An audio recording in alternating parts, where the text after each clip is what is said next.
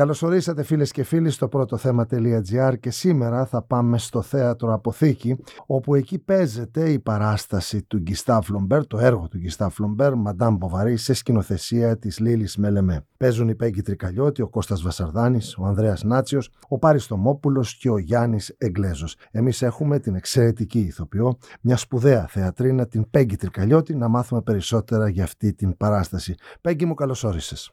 Καλώς σας βρήκα. Καλώς σε βρήκα, Νίκο μου.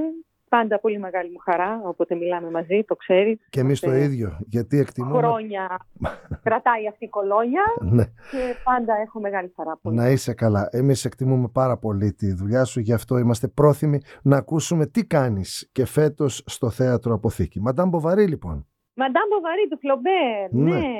Κοίταξε, πέρσι όταν κάποια στιγμή αποφασίσαμε να μετακινήσουμε τη Μαρή Κιουρί στα αθηναϊκά θέατρα, μπήκα στη διαδικασία να δουλέψω πρώτη φορά, νομίζω, με τα αθηναϊκά θέατρα, είναι πρώτη φορά. Επειδή περάσαμε καλά και από τη μία και από την άλλη πλευρά, αποφασίσαμε να συνεχιστεί αυτή η συνεργασία και μάλιστα στο Θέατρο Αποθήκη, όπου παίζουμε Σάββατο, Κυριακή, Δευτέρα, Τρίτη, και μαζί με τη Λίλλυς Μελεμέ, που καιρό τώρα ψάχναμε να βρούμε πώς θα το κάνουμε να βρεθούμε και να συνεργαστούμε. Καταλήξαμε στη Μαντάμ Μποβαρί.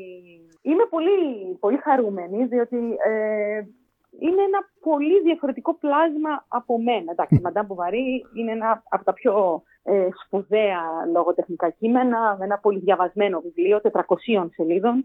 Εμείς προσπαθούμε να κάνουμε μια παράσταση 2 ώρων και μέσα σε αυτές τις 2 ώρες να διηγηθούμε την ιστορία αυτής της γυναίκας και όλων των ανθρώπων που υπάρχουν γύρω της. Μποβαρί είναι μια γυναίκα που γράφτηκε το 1860 από το Φλομπέρ αυτό το έργο και μιλάει για μια γυναίκα που ασφιχτιά μέσα σε ένα γάμο το 1860, επαναλαμβάνω, και προσπαθεί να βρει την ευτυχία, την ελευθερία και τον έρωτα έξω από το γάμο αυτόν. Δηλαδή αποκτώντας εραστές. Τον είχαν δικάσει τον Φλομπέρ για αυτή του την επιλογή να γράψει αυτό το έργο. Τον είχαν κυνηγήσει και είχε πει εκείνη τη φοβερή ατάκα πόσες Μαντάμ Μποβαρί αυτή τη στιγμή σε όλα τα χωριά της Γαλλίας θα κλαίνε. Επίσης είχε πει η Μαντάμ Μποβαρί είμαι εγώ. Είναι ένας άνθρωπος που ψάχνει την ελευθερία, λοιπόν. Είναι ένας άνθρωπος που ψάχνει μέσα σε αδιέξοδα μονοπάτια, κατά τη γνώμη μου, αλλά κατά τη γνώμη μου μιας γυναίκας του 2023 πάντα. Έτσι. Ψάχνει να ζήσει, να ελευθερωθεί, να ζήσει στον έρωτα, γιατί η ασφικτιά μέσα σε ένα γάμο με έναν κατά τα άλλα υπέροχο, καλοσυνάτο άνθρωπο, τον οποίο καταλαβαίνει πολύ σύντομα ότι δεν τον ερωτεύτηκε ποτέ. Και ψάχνει αυτή τη ζωή κάπου αλλού. Αυτό είναι και το δράμα πολλών σχέσεων πάντως, Πέγκυ, το ότι έχεις έναν πολύ καλό άνθρωπο σαν σύντροφό σου, δεν μπορεί να του προσάψεις τίποτα και παρόλα αυτά να είσαι βαθιά δυστυχισμένος και να προκύπτουν όλα αυτά τα οποία προέκυψαν και στην Μαντάμ Μποβαρί και προκύπτουν στις γυναίκες και στους άνδρες ανά τους αιώνες. Πολύ φοβάμαι.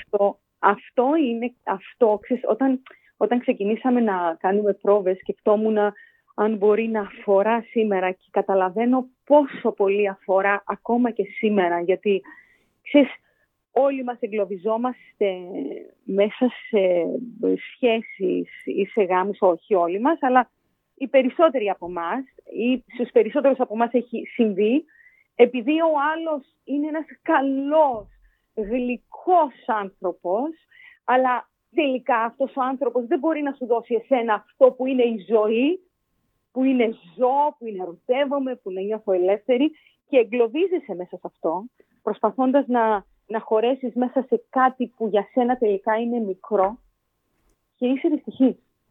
Αυτή η δυστυχία τη Μαντάμ Μποβαρί την πάει σε ακραίες καταστάσεις. Σκέψου ότι είναι μια εποχή που μια γυναίκα δεν μπορούσε να ζήσει μόνη της, δεν υπήρχε γυναίκα που να μην είναι παντρεμένη, δεν υπήρχαν δουλειές για τις γυναίκες, δεν μπορούσαν να δουλέψουν. Δεν υπάρχει παίρνω διαζύγιο και επιβιώνω. Και ασφαλώς, ναι. Αλλά το φοβερό είναι ότι αυτό συμβαίνει ακόμα και σήμερα γύρω μας. Βεβαίως συμβαίνει.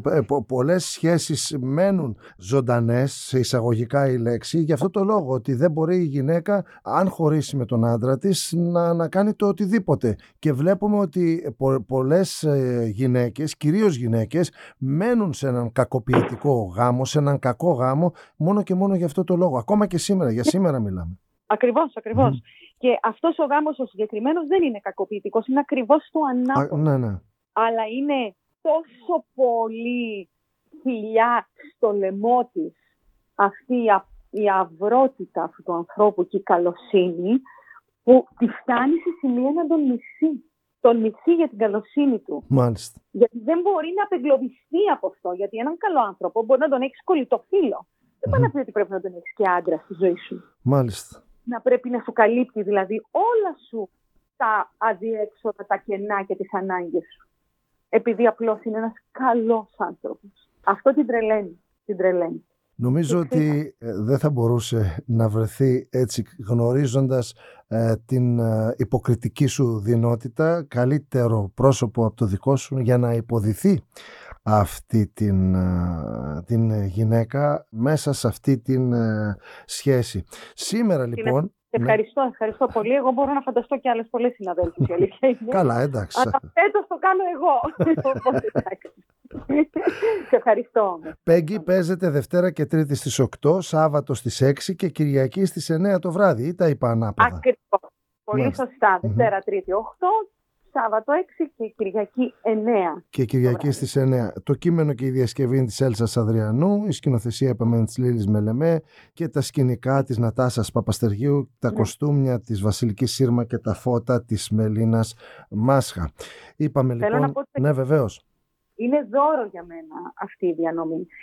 Πρώτα απ' όλα είναι ένα ομαδικό, δεν είναι, ξέρεις, επειδή μιλήσαμε μόνο για το δικό μου ρόλο, δεν είναι ένα έργο που είναι η Μαντάμ Μποβαρί και η υπόλοιπη. Ασφαλώς όχι. Είναι ένα έργο που παίζουμε όλοι ισότιμα πάνω σε σκηνή και μάλιστα έχω πολύ μεγάλη χαρά που είμαι με αυτή την ομάδα, με τον Κωστή, τον Βασαρδάνη και τον Πάρη και τον Άτσιο και τον Εγγλέζο, τον Γιάννη, τον Πάρη τον Θωμόπουλο και τον Γιάννη τον Εγγλέζο. Νομίζω ότι τελικά η διανομή ήταν, επειδή συζητάγαμε πάρα πολύ καιρό για αυτή τη διανομή, αυτή η διανομή που ξεκίνησε αρχικά με τον Κωστή, ήταν ακριβώς αυτό που έπρεπε για αυτή την παράσταση. Μάλιστα. Είναι δηλαδή δώρο για μένα. Και παίζει και πολύ μεγάλο ρόλο μια καλή διανομή για όλο το team των ηθοποιών, αλλά και των υπολείπων συντελεστών μιας παράστασης, γιατί αυτό φαίνεται και στον κόσμο όταν ταιριάζει η χημεία πάνω στη σκηνή. Το καταλαβαίνει απολύτως και ο κόσμος. Ναι. Νομίζω ότι είμαστε από αυτές τις περιπτώσεις φέτος τουλάχιστον. Μάλιστα. Πέγκυ, πριν κλείσουμε, τηλεοπτικά. Τηλεοπτικά είμαι στον Α, παίζω στο προφίλ της Ιουλίας, κάνω την Κυριακούλα.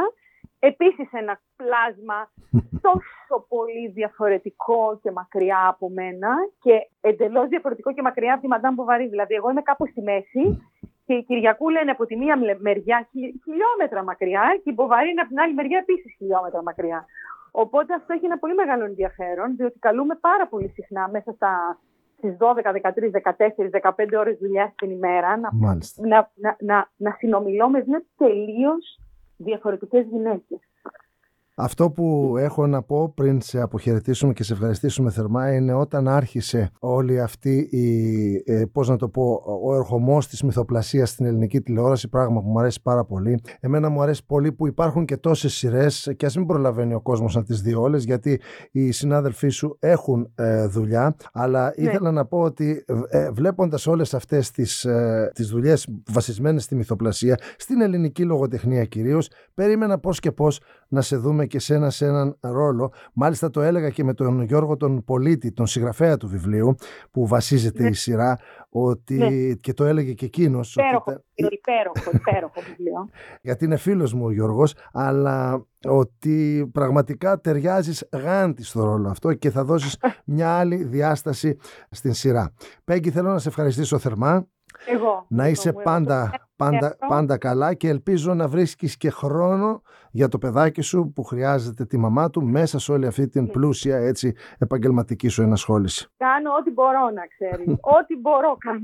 Ό,τι μπορώ. Σε ευχαριστώ θερμά. Σε ευχαριστώ πάρα πολύ που μου δίνεις αυτό το βήμα κάθε φορά. Και να έχουμε έτσι αυτούς τους τελευταίους μήνες του 23, ας χαμογελάσουμε λίγο. Ας χαμογελάσουμε. Είναι πολύ δύσκολα τα πράγματα. Μάλιστα. Πολύ. Να είσαι καλά. Να είσαι καλά. Σε ευχαριστώ. Ευχαριστώ.